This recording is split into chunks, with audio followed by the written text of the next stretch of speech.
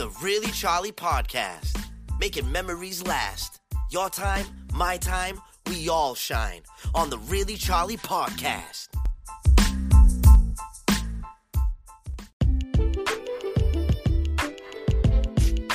It's the Really Charlie Podcast, a weekly show with the one person to make you say, "Really, Charlie?" on the Really Charlie Podcast. Tune in.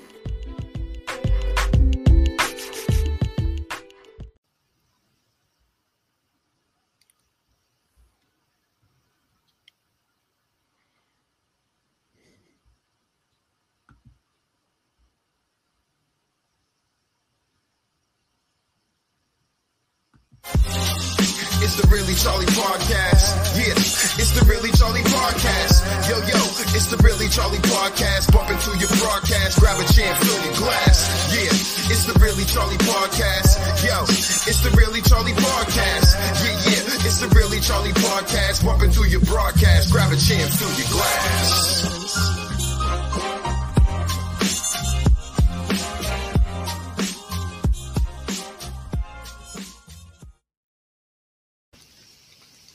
Hey, welcome to the Really Charlie Podcast. I'm Charlie Perry, and today's guest is George Weinstein. I am so impressed with this man. All the different things he has on his shelf, his bookshelf is loaded with some amazing books that he wrote. You know, never mind what other people wrote, it's what he wrote. So I can't wait to chop it up with him. And previously we had another outstanding author, which was his wife, Kim Conray.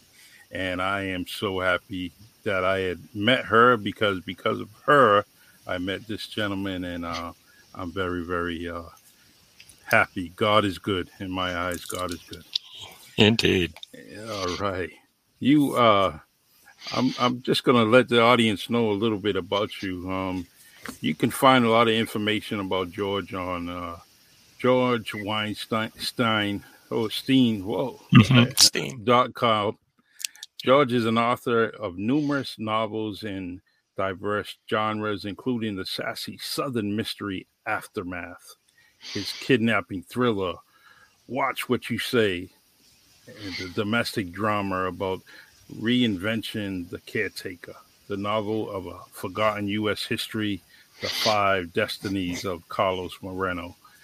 His Southern Gothic historic novel, which is going to be the first book I get, it's called Hardscrabble Road, a favorite with book clubs. This long-awaited Hardscrabble sequel is coming up, and that will be Return of Hardscrabble Road, which will be published on October 11, 2022. So I cannot wait to get those books on my bookshelf, man. Thank you.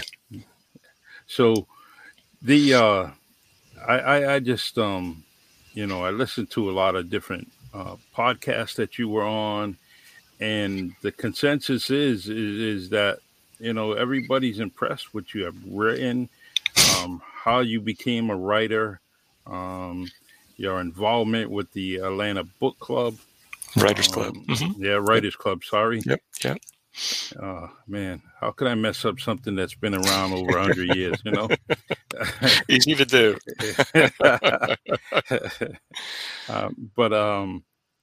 I just got my afternoon ended really well because I ended with listening to some of the podcasts that you were on, which actually led to me subscribing and following those podcasts because I thought the hosts were very informative and I like their interview and I can learn a lot from those interviews. So I'm going to continue to follow those people because they already taught me a lot just in the afternoon. So I want to let's go back in a little. First, I want to say hi to my friend Michael. Michael's an author too. He's in the process of writing his first book, George, and that's great.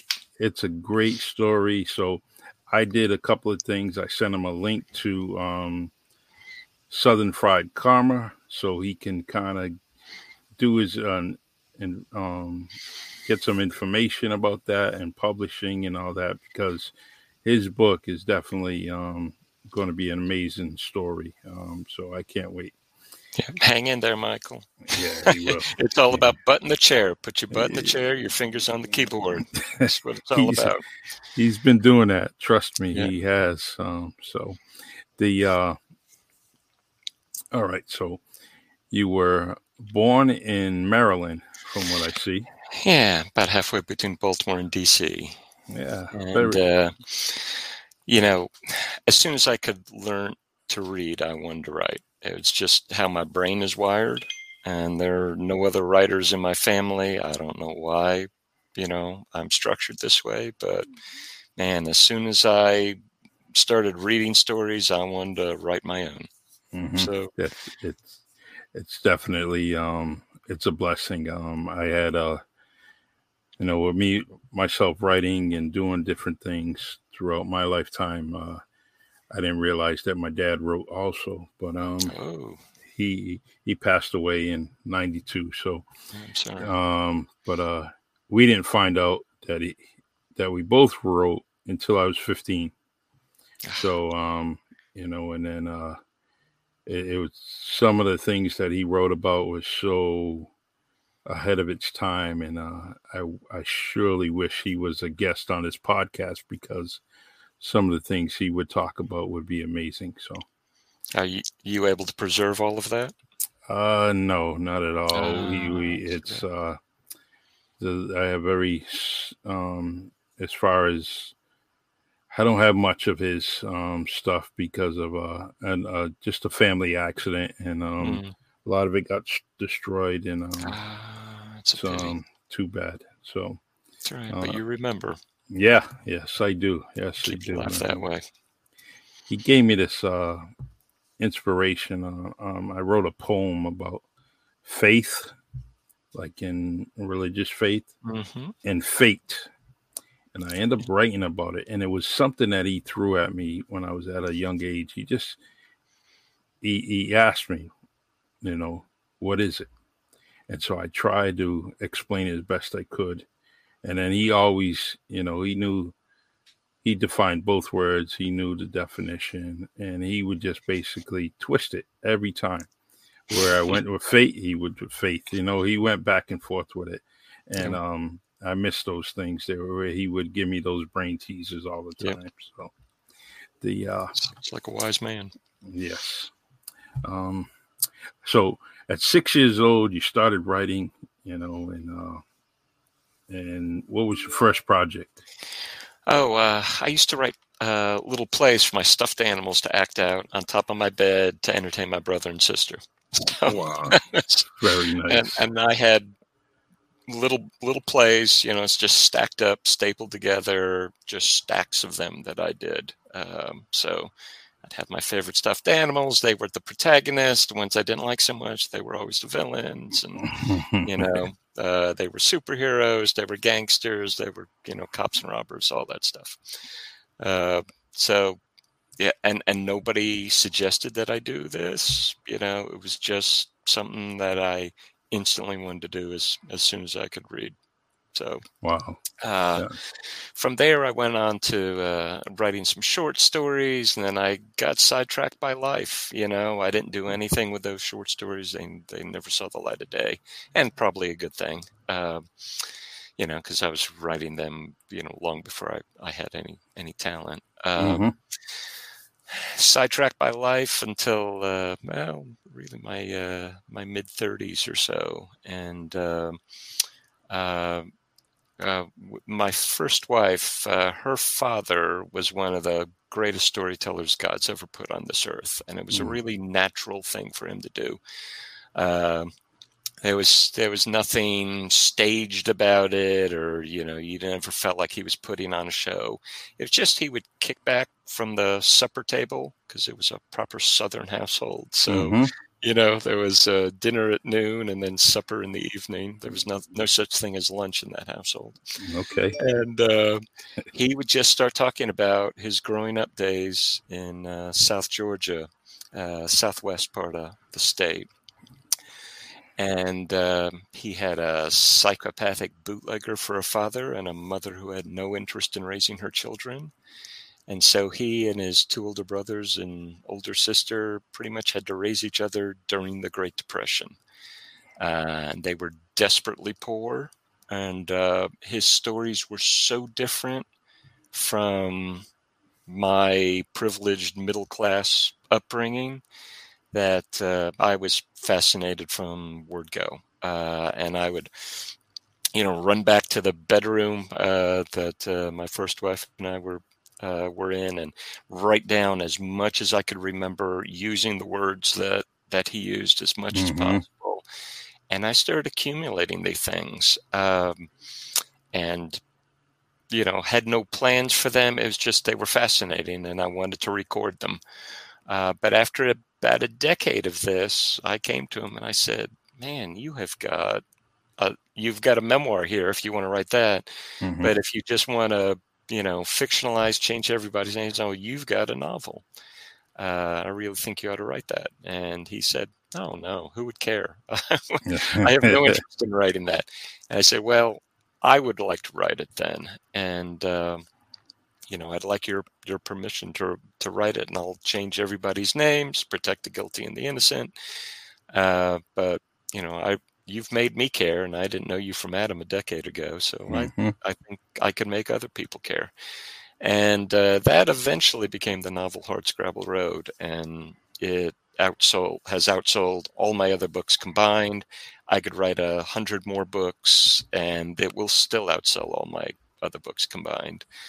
And then excited to have the sequel finally coming out this fall. So in the first book, 80% of the book is true, and 20% is stuff I made up, characters I made up, situations I made up. But almost all the bad stuff is true. And then in the sequel, the good news is all these kids survived a childhood that would have killed most of us. And they went on to fairly ordinary, mundane lives, careers in the military, and then, jobs as psychiatric nurses and electrical engineers and government contractors, all kinds of things. Awesome. Very pedestrian kind of, adulthoods. Which would make for a really boring story. So in the sequel, 80% is stuff I've made up, but 20% is true. Some of the catalysts for the sequel are based on true events, but then I spin them, in my own wild ways. And that's the pleasure of writing fiction. Sure is. Tell the truth about anything. So, if I don't like the way things happened, well, I just change them. It's I'm glad you got that inspiration from him. When you get an inspiration from people that you're fond of, or that you just have that kind of admiration or for them, and then I find that it allows me to write not near perfect, but it really gets me involved in it. I'm really into the characters, and it just flows a whole lot easier. Yeah. There's a huge difference between writing from your heart and writing from your head, Exactly. So when I'm thinking about things, just actively thinking about plot and he's going to say this and she's going to say that, it's never as smooth as when I'm almost automatic writing, and it's just flowing out of me. And then I look at it later and say, I almost don't remember writing this. Where did this come from? Who's this guy? Yeah, it's so true. Yeah. So true. And I just I love writing. A teacher had inspired me to write. And then a teacher shot me down, and I didn't want to write. And then later on in my adult life, another teacher came across my path and encouraged me to write again. So the good, bad, and ugly was based on some teachers that I had and or known. And but it's been something that's really got me through a lot of things, issues, just by writing, mainly my poetry, that really just allows me to just vent. Doesn't mean I'm going through anything, but it just allows me to go through, get these thoughts out of my head and put it to writing. And I always say writing, but it's actually not writing. It's typing, texting. Now it's changed, and especially with me is I had the legal pad, the yellow legal pad, and I would just write and write and write. And then switching over to, typing it. I got used to it, but it didn't. I think it was 2008 where I was trying to get used to it. Even though I had a law enforcement career where I was typing reports, but it just seemed like it was different. It just felt weird. So, so Hard Scrabble, it just caught my attention. And I heard about the story, about how you were getting other stories from your father-in-law and his family. That must have been interesting because to me, as they were telling you something real interesting about the story or something additional to what, your father-in-law said, you probably said, I got to write this down. But you really couldn't until you decided to leave, and go into the next room or something like that. So, it would have made him very self-conscious if I was sitting there taking notes. I can't wait to have that in my hand. Thank you. A real interesting footnote to that is he started, his first reaction was, who would care, right? Mm-hmm. And he didn't think, anybody would care about his childhood. By the end, when I was bringing him chapters to make sure I got all the details right about what it was like growing up on this, farm where they sharecropped, what was it like riding a school bus in 1938 in Colquitt, Georgia? All that stuff, working in a sawmill when he was 14, 15 years old, and breaking his back in a sawmill. Wow. And all this stuff, the psychopathic bootlegger father, and going on bootlegging runs with him, going to where, these guys in a swamp in North Florida made the actual, corn whiskey, and amazing. all that. So getting all that, he started seeing his childhood a different way. And by the end, he was writing his memoir that he left my first wife and her two older brothers. He left them a binder full of stories that they had never heard. I had never heard. But just stuff that he recalled, happened just because he got deeper and deeper into, remembering his childhood. So that was a real blessing for that family, that, he left them. And in this case, contrasting it with, with your dad, he was able to leave them something that was bound and, will be on their bookshelves, for the rest of their lives and get passed on, to their kids and on and on. And they'll live on, which makes me feel good because it just won't live on through a work of fiction, where I had to change stuff there. They actually have, the stories that, came from his fingers. So really excited to have the sequel coming out finally. People have been asking for it for about 10 years. So it's about time I got that done. And why I was interested in history is I think my dad. So my dad was an amateur historian. He used to, growing up in Maryland, we were very close to a bunch of Civil War battlefields.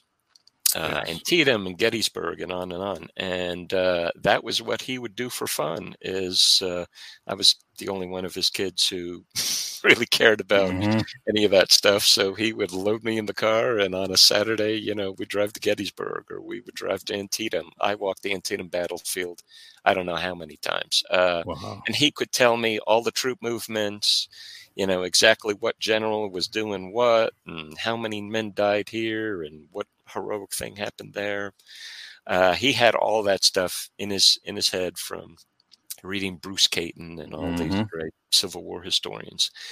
And so he just instilled in me very early on a love of history and a love of reading, because that's how most of us get our history. So it was no surprise, that I gravitated toward my first wife's dad and his stories, and probably no surprise that the first book I really wrote was The Five Destinies of Carlos Moreno, which is what I call forgotten U.S. history. I was sitting on the floor of a library in Roswell, Georgia, surrounded by stacks of books, reading about the history of Texas. I've always been fascinated by Texas. It's like its own country. Yes, yes. It's more than the Lone Star State. It's its own country. I agree. And I've always been fascinated by it. And I came across this footnote in a chapter about Texas during the Great Depression, and the footnote said very starkly that between 1928 and 1941, the government deported over 2 million people of Mexican heritage, and half of them, over 1 million people, were American citizens. Wow. Now, I had not heard that in a single history class I took, and I took a bunch of them. Never saw it on TV, never saw a movie about that. And so I went right back to the bibliography, and copied down all of the sources that were cited, and got those books and looked at their sources. And this has not been written about very much, but it really happened. You can go on YouTube and see interviews with people. This great repatriation, the U.S. government called it. Wow. That it happened to. So if you were brown and you looked poor in Chicago, in Texas, up through the Southwest and into California, federal agents and cops could stop you on the street and say, prove you're a citizen. And you'd have to have a birth certificate in your pocket to do it. And you wouldn't, because why would you? Yes. And they would say, well, come with us. And they'd put you on a truck, drive you to the border, have this little kangaroo court where they found you guilty of being in the country illegally, even if your people had been here for 6 generations, and put you on what they called a repatriation train. And this was all with the cooperation of the government of Mexico, because they were alarmed about so many of their able-bodied people leaving and going to the U.S. to work. They were kind of grateful to get them back, put them to work in their own country, even though these people were Americans, not Mexicans. Wow. And so this repatriation train would go to the southern end of Mexico, Oaxaca and places like that, kick you out, and you'd be 3,000 miles from the border. The real irony, is if that wasn't bad enough, the real kick in the teeth was that when World War II started, the post office used to be so good that they got draft notices to those people living at the south end of Mexico now to say, you've been drafted, come back and fight for the country that kicked you out a decade ago. Wow. Can you believe that? That's amazing. But that was finally their proof that they were American citizens, because they were drafted to go fight World War II. That's and amazing. They did, and those who survived came back and then spent the next decade trying to get their families out of Mexico. So all of this is forgotten U.S. history. Hardly anybody knows this. I was at a book signing a month ago, talking to a woman who of Mexican origins, and she knew about it. And she is the first person in nearly a decade I've spoken to at a book signing who actually knew that story. And she snapped up the book because she wanted to read my spin on it. But it's I think it's so important to tell these stories, and yes, it is. Is it proper for a white middle class guy who grew up in the 1970s and 1980s, to tell this story? Probably not. I'm not the best person to tell that story, but as far as I can tell, other than a few scholars, I'm the only one who has. So, Mhm. I hope people of, with whose parents this happened to or grandparents this happened to, will tell this story too. And I'm sure they'll do a much better job than I did. But I felt a real calling to get that one out just because You- love history, and I hate that it's forgotten. Everybody knows about the Japanese Nisei, Mhm. prisoner of war camps in World War II. Hardly anybody knows about this thing. And, I- it affected a ton of people. It's the first time I'm hearing it. Yeah. And Yeah. Makes you mad. yeah, it sure does. Only because it's most of the people standing on the ground of this country really love this country. Yeah. So when you're standing here and then you're getting pushed away or kidnapped, and Yeah. it just it's just amazing. So the so you would see one of my things on my bucket list was to become a history teacher. Mhm. And you would be an ideal history teacher for me. And it'd be just because of your interest in that story. Those are the stories that I love.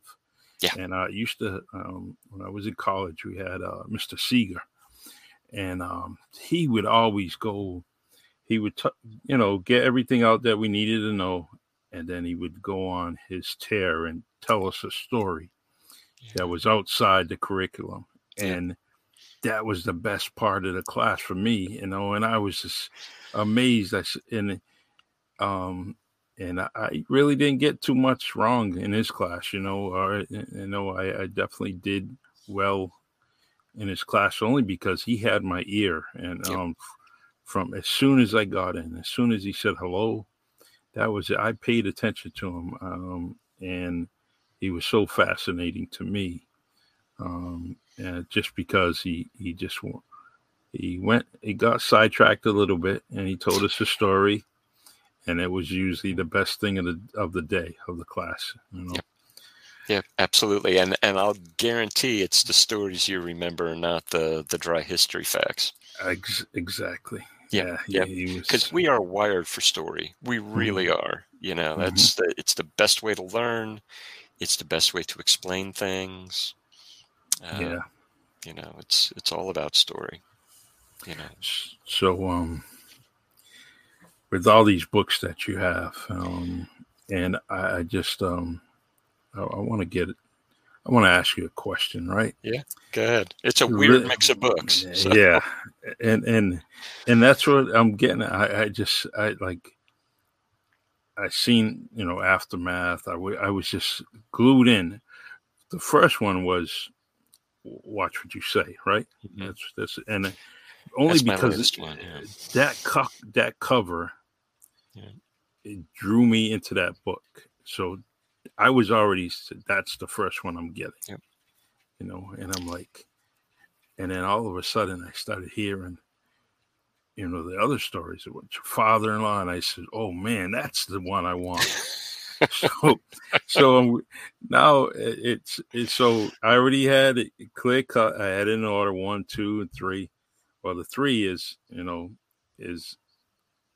history, with Carlos Moreno.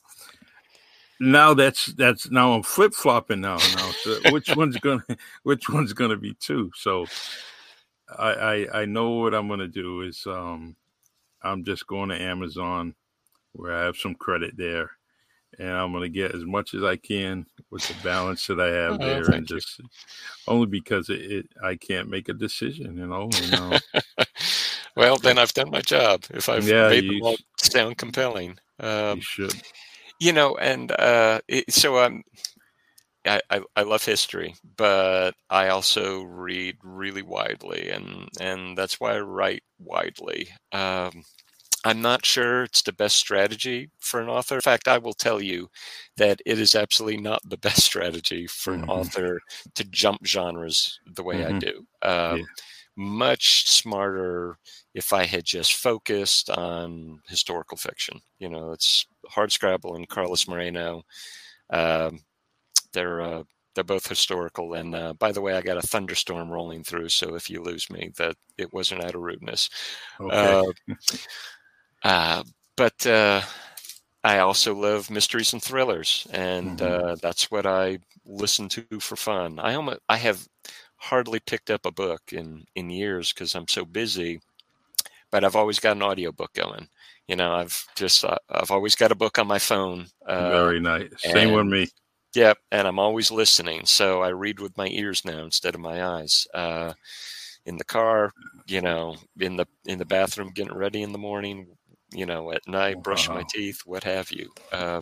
And mysteries and thrillers, have always captivated me. And so when I was thinking about, after Hardscrabble, I wanted to take a break from the 1930s and 40s and, put things in the modern age where people actually have bathrooms to go into and, regular clothes and stuff like that. Not like these poor boys grew up with, overalls and a work shirt and not even shoes or underwear. And going to set something in a contemporary setting. Well, what do I want to write? Well, what do I listen to all the time? And it's mysteries and thrillers. And so I started with Aftermath, which is an amateur sleuth murder mystery. And as much as I like to read about like Michael Connelly and Harry Bosch, people who were in the system, with a badge, very nice, doing their jobs. I always like the amateur sleuth ones where people had to get by on their wits and they didn't have a badge to flash. They didn't have any authority behind them. They had no credibility. They're just doing it all, by their wits. And that was always compelling. So, and PI stories, I still do love the Walter Mosley, Easy Rawlings stories and all of that. So I decided to make Aftermath an amateur sleuth murder mystery. A woman goes back to little Georgia town where she was born. She hasn't lived there for nearly 40 years. Her father, who is estranged from her, she hasn't seen him in almost all that time. He's murdered, and the police say it's an open and shut case.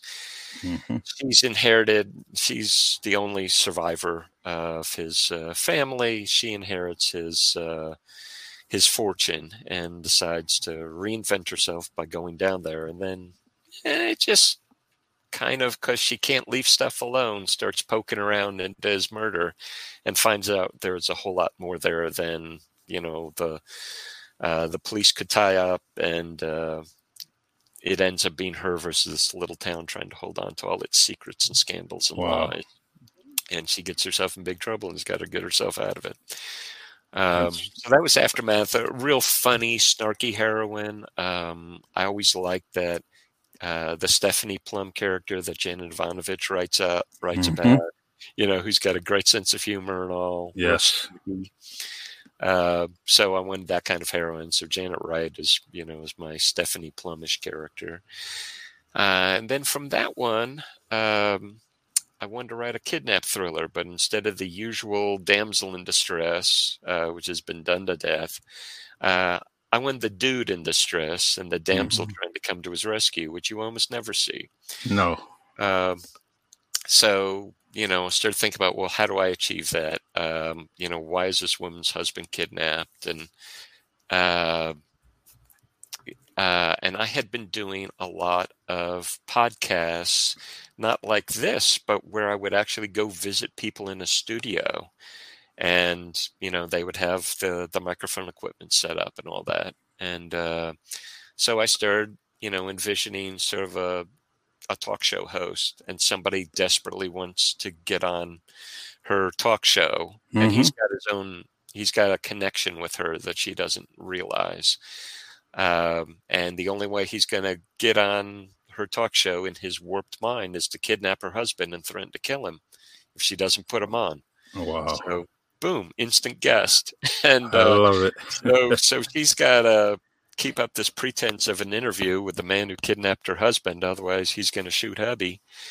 And it becomes almost a reverse Scheherazade story. So instead of, in the story of Scheherazade and 1001 Arabian Nights, she's telling these stories to save her own life. And in Watch What You Say, she's keeping this guy talking to keep her husband alive. Wow. And, and so it becomes, it's not just one day and he's going to let him go. She has to do this day after day, and with him putting her through hell. And she's got this ability called chromesthesia, which is a real thing. Duke Ellington had it. Lady Gaga has it. Billy Joel has it. Pharrell Williams, Mary J. Blige. All of these people have it. And what it is you see colors and shapes for sounds that you hear.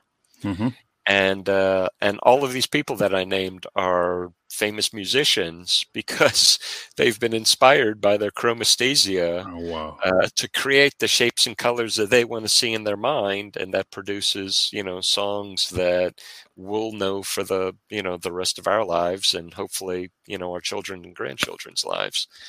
I know they'll be playing "Take the A Train" forever. So I decided to give this woman chromesthesia because I'm fascinated by it. Anything neurological, I'm really interested in. That's very nice. And but I need to give her a little twist. It's not enough for her to see the shapes and colors. She needs to be able to interpret them. So if you're talking to her, whether face to face or like this, over an internet connection, she can tell whether you're lying to her or not by the shapes and colors she sees as you're talking to her. So she can literally watch what you say. And so that's where the title comes from. And that's her hope, is that because she's this human lie detector, that she can, pull enough out of the kidnapper, maybe unbeknownst to him, that, she'll be able to get enough to figure out where her husband's at and how to rescue him. And of course, it won't be enough. She's going to have to rely on a whole lot more, personal resources than that. But anyway, that's the gist of Watch What You Say. And that was a lot of fun to write. In fact, both of these have heroines at their center, and I enjoyed writing about both these women so much that I'm now working on a sequel where I bring them together. I figured if Marvel can keep combining their universes, I can do it too. So, exactly. Yeah. So smart move, man. Yeah. So if you liked Aftermath, well, you got a sequel with Janet Wright. If you liked Watch What You Say, you got a sequel with Bo Riccardi. It's now a Thelma and Louise kind of situation, though, and they're both in it together. So I'm just kind of outlining that right now, and I'll get started writing. I'm a very slow writer. It takes me years to finally finish a book, but the thoughts are always going. Well, I'll give you a title that you can start on next year. Let's see. We got the pastor, the priest, and the rabbi, and they're triplets. And they're female. How would you rate that? Ready, set, go. Oh, I love that. Yeah. So it just, just think of that. Yeah, absolutely. It just, probably neither one of them, well, maybe a pastor, maybe a female, but when you kind of link it, they're triplets now. Yeah. Oh, yeah. And you, and they're all female, and they're triplets, so that means they're all related. Yeah. Yep. So, and a big nature versus nurture discussion. They all three chose paths of faith, but very different things. That's true. We have I have two pastors in my life and in my family. And their brothers. One had passed away, but they basically were two different teachers and messengers. They did it differently. Yep. but I love listening to both of them, and it's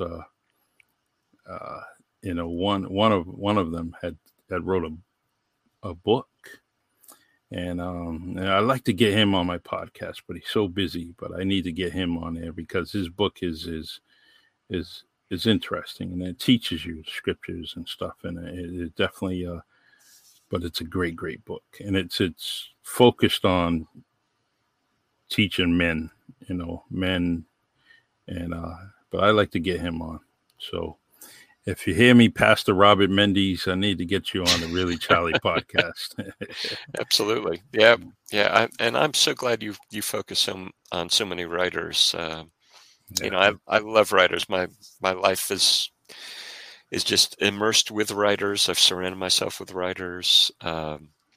About 20 years ago, I joined the Atlanta Writers Club, and I discovered my calling is not writing; it's helping other writers. I agree. When I was growing up, my best friend, he knew he wanted to be a doctor. And I always envied him because I just kind of staggered through school and I didn't know what I wanted to be.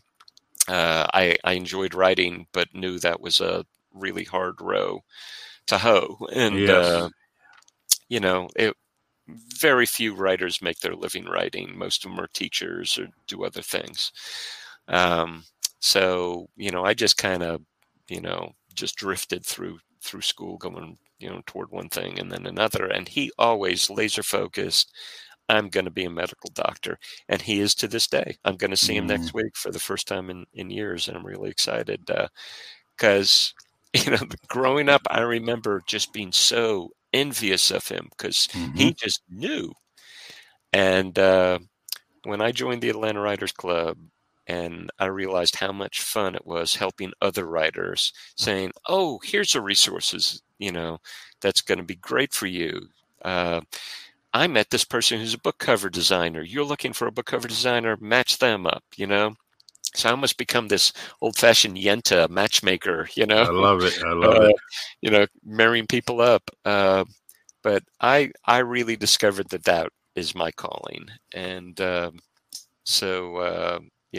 had leadership roles in the Atlanta Writers Club since 2002. I guess I took on my first board role, and I became president in 2004, and then president again a few years ago, and I'm executive director for life. I think there's nobody who's knocking at that door wanting to get in. So I think I'm. God willing, I'm going to do this for the rest of my life, just helping other writers. Go ahead. I like to give you guys a 5-star for the 2 conferences that you have. And, yeah. So that's really my main focus. Is every year I run 2 writers conferences. The Atlanta Writers Conference, unimaginative title.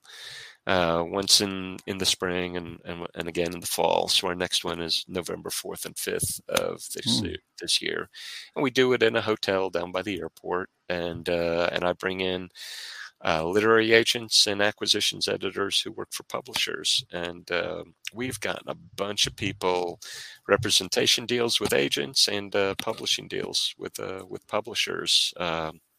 One of our alumna, Becky Albertalli, her book, Simon versus the Homo sapiens Agenda, was turned into a movie, Love, Simon, that came out, 2018, and was a big enough hit that Hulu now has Love, Victor on it. I heard that.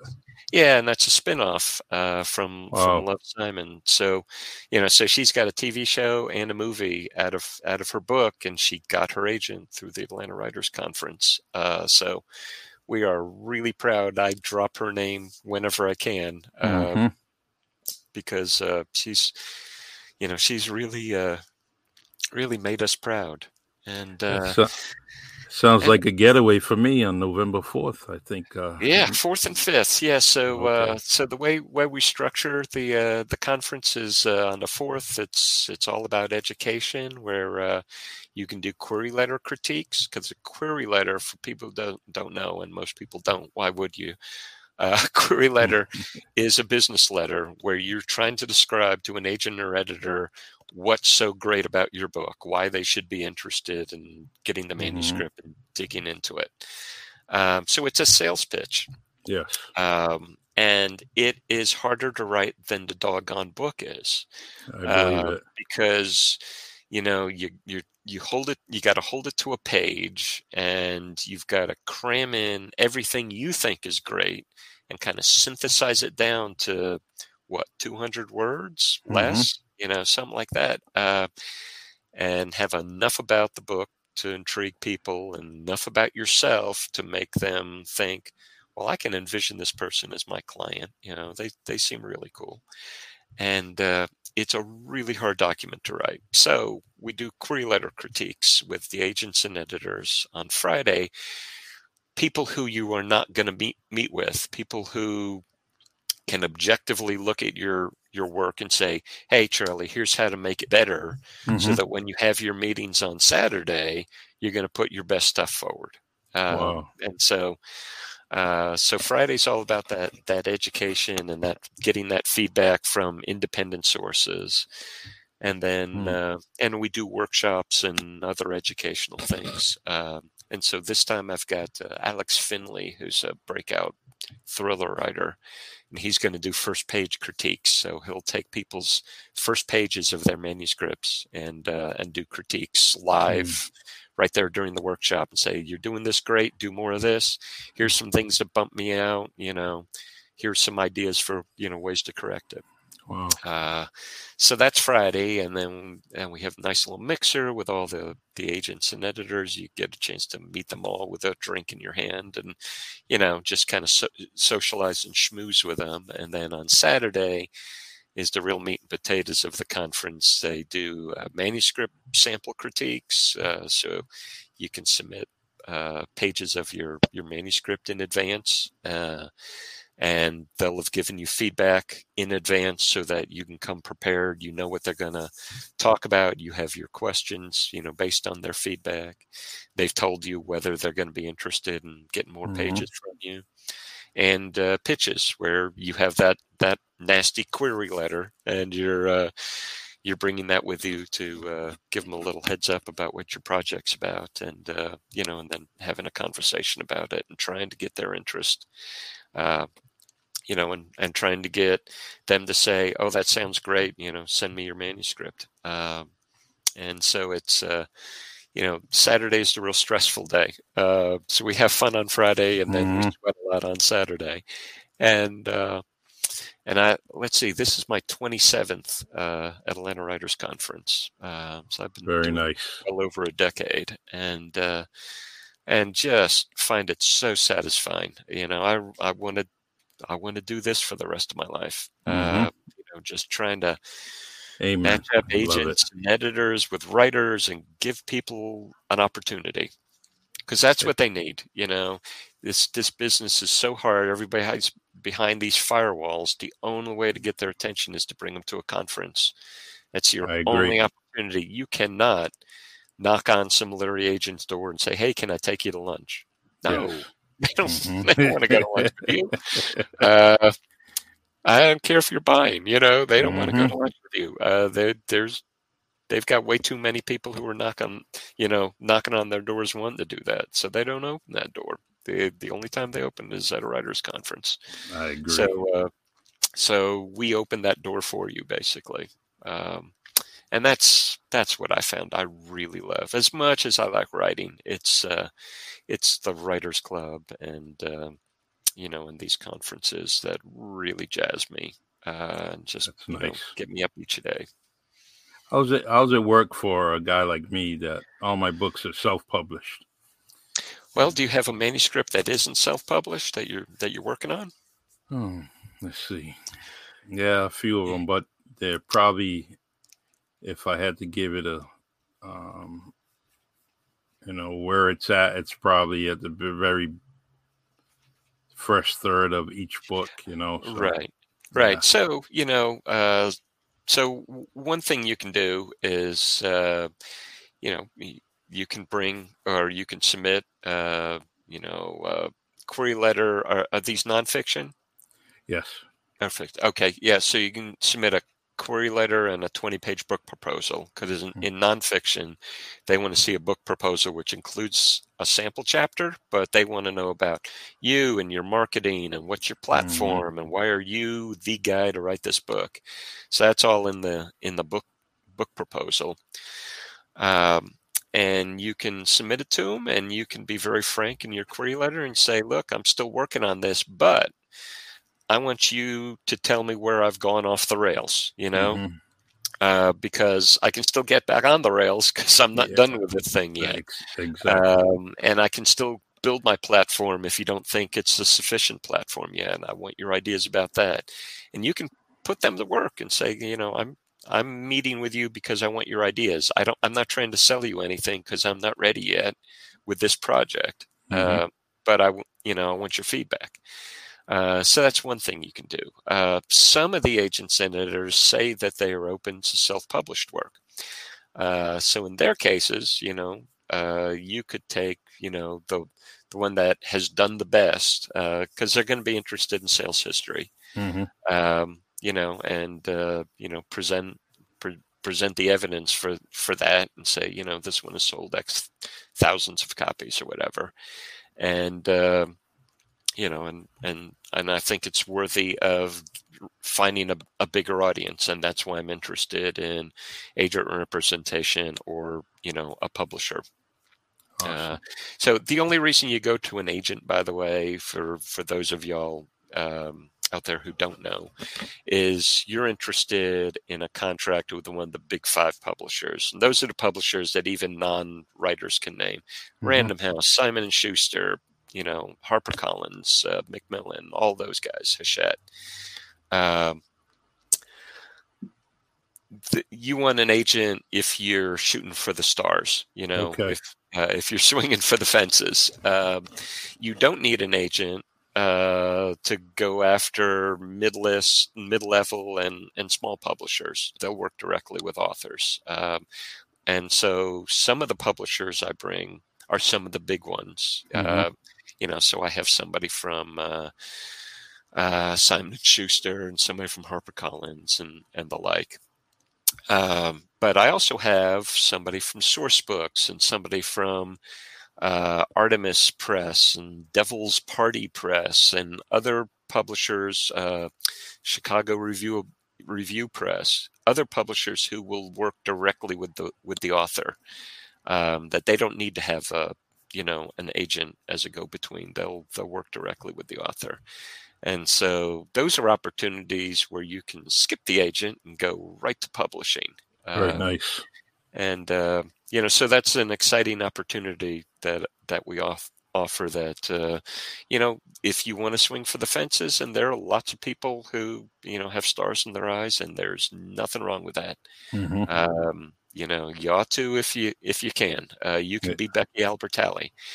But, if you want to get your book out sooner and, and you don't need to, the book to have HarperCollins on the spine or Simon & Schuster or whatever, and, you're fine with a smaller publisher, a smaller footprint, then these people, are seriously looking for more authors.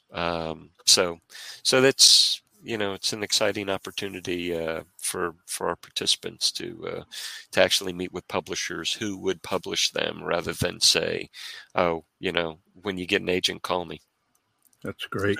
We got those too, but we also got the ones who are willing to work with the average Janes and Joes and Charlies.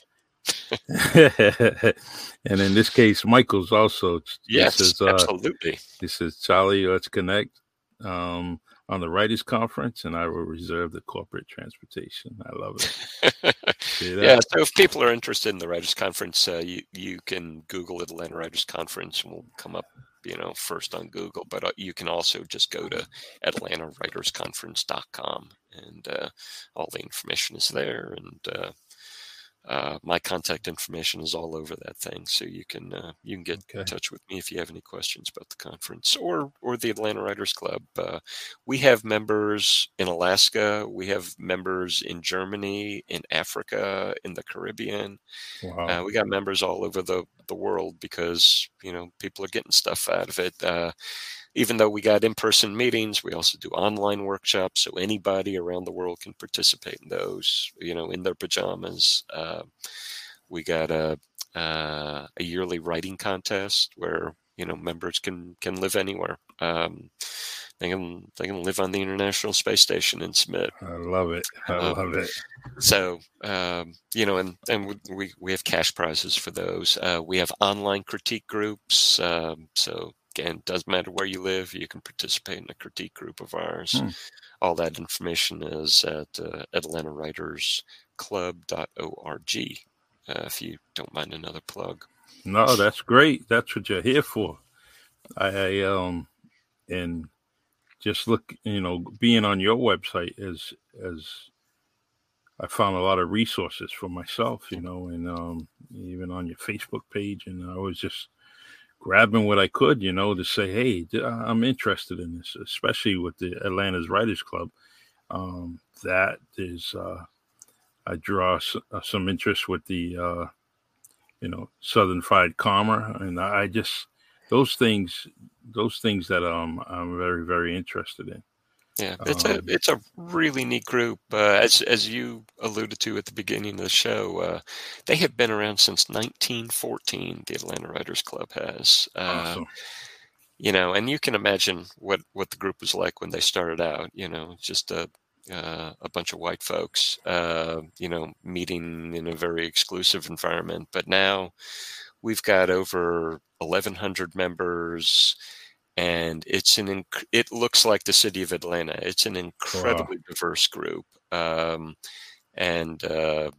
LGBTQ, neural diversity, so people with autism, so we got all kinds of neural diversity. There's just every kind of person you'd ever hope to meet. Is engaged through this Writers Club. And it's really, really heartening to see so many people from so many diverse backgrounds come together and, just share this love of writing and, and love of story.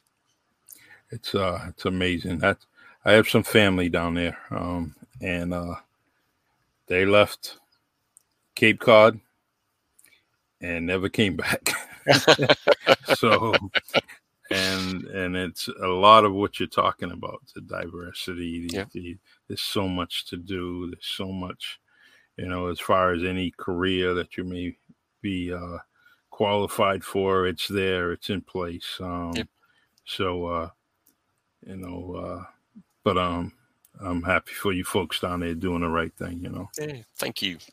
It's an amazing group. Yeah. Come see us. I will. I sure will. George, I have a question that I ask all my guests, and hit me. Who would you like to see on the Really Charlie podcast? Well, I got a host of writers to share with you, so I'll send you all their contact information. Sure. Anybody in the arts that you can bring, and arts is as general a word as as you want to apply. I think anything can be done creatively and artistically, from welding and bricklaying to to law enforcement, yes, to everything. I just love to hear from people who are doing whatever they're passionate about, whatever they do, in a creative way, in an authentic way, in a way that brings them joy, and that they're able to convey that joy. So whether you're talking to God or wrangling gophers, if you do it with love, I wanna see him on your show. Awesome. I'm gonna do that, and that's what drives me and keeps this podcast going, is because of the guests that I have on here. And I gained some friendships, and I gained some knowledge in every single podcast that I had. Except my brother's podcast. When he was on it, he swore so much. I thought I was only joking. I love my brother. He's funny. He's I call him the Michael Epps of the family. You know, he's a comedian just like him, and yeah. But he was also my lifetime best friend. You know, I never had to look for friends in the neighborhood, and we moved from Massachusetts to California. I went down to Florida. So he wasn't with me in Florida, but you know, no matter where we went, I never had to look for friends because I always had one in the same house. So that's beautiful. Yeah, we played sports together. We got in trouble together, you know, so it's definitely, you know, I'm glad my parents gave me a brother to grow up with, you know. Yeah. So, yeah. Very lucky. Yeah. So I'm gonna continue to support you. I'm gonna continue to share everything that you possibly are involved in. I'll put it on the podcast, on the pages.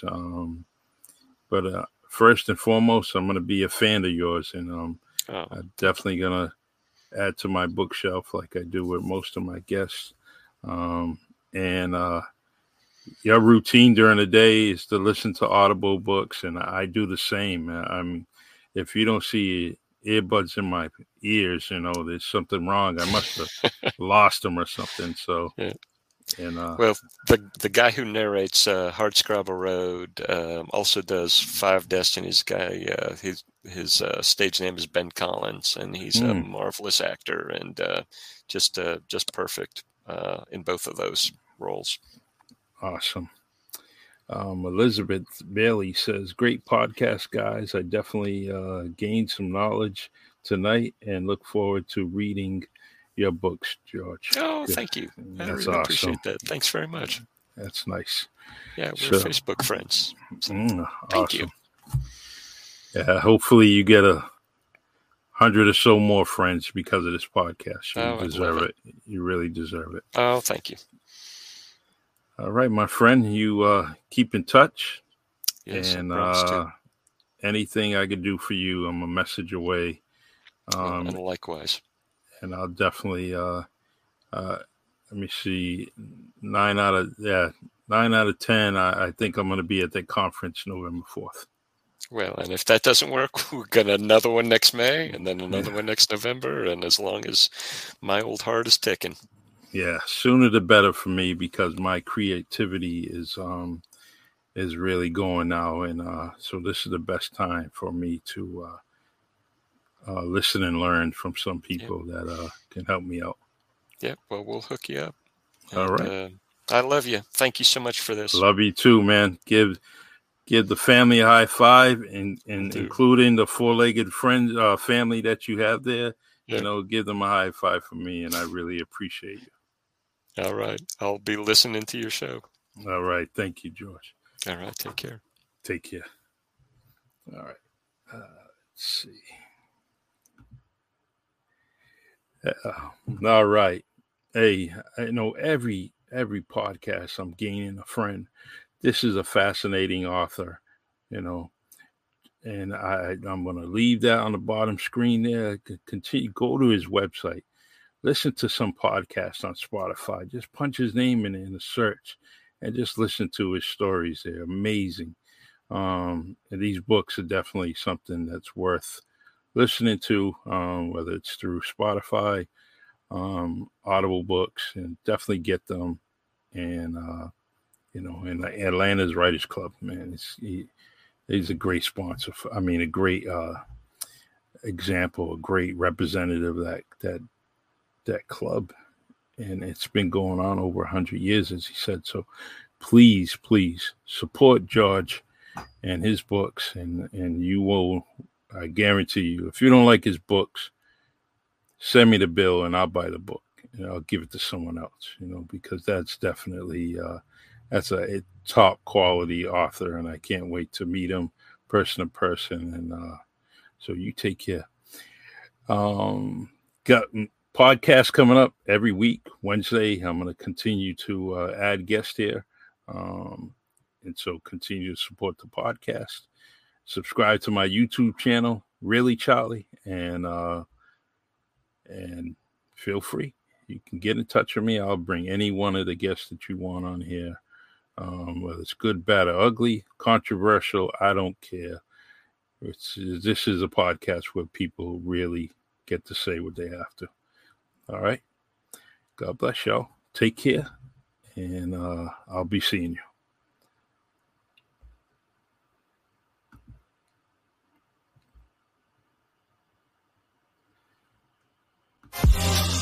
It's the Really Charlie Podcast. Yeah, it's the Really Charlie Podcast. Yo, it's the Really Charlie Podcast. Bump into your broadcast, grab a chair, fill your glass. Yeah, it's the Really Charlie Podcast. Yo, it's the Really Charlie Podcast. Yeah, it's the Really Charlie Podcast. Bump into your broadcast, grab a chair, fill your glass.